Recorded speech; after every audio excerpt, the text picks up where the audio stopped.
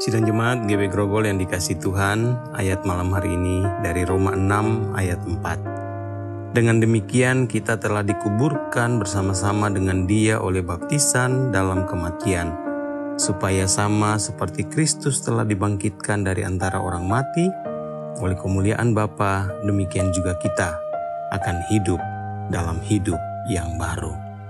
Kita hari ini ada dalam peristiwa atau keadaan yang disebut sebagai Sabtu sepi atau Sabtu sunyi, saat dimana Yesus sedang ada di dalam kubur.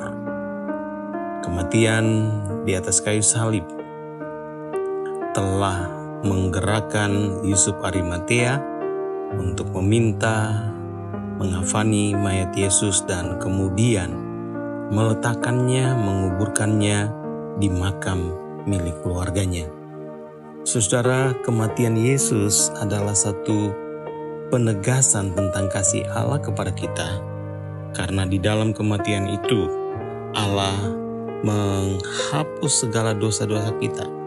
Dalam kematian itu Yesus menanggung semua kutuk dosa oleh karena pemberontakan manusia yang diwakilkan oleh Adam dalam kejatuhannya, yang mengakibatkan semua orang telah berbuat dosa dan telah kehilangan kemuliaan Allah.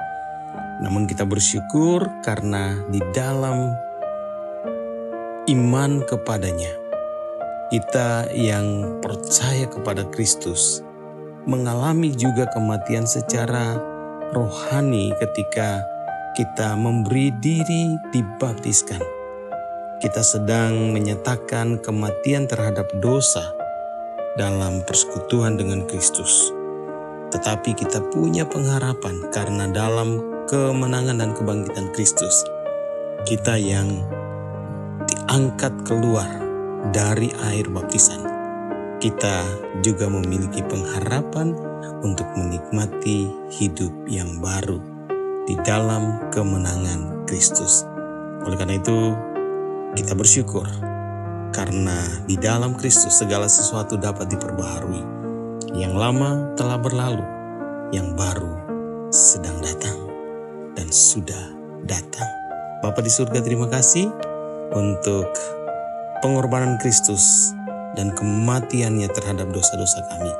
Karena dalam kematian itu dan kebangkitannya pula, kami mengerti dan percaya bahwa kami telah diampuni, dan kami juga memasuki suatu kehidupan baru yang berkemenangan, suatu kehidupan baru yang diperbaharui di dalam Kristus.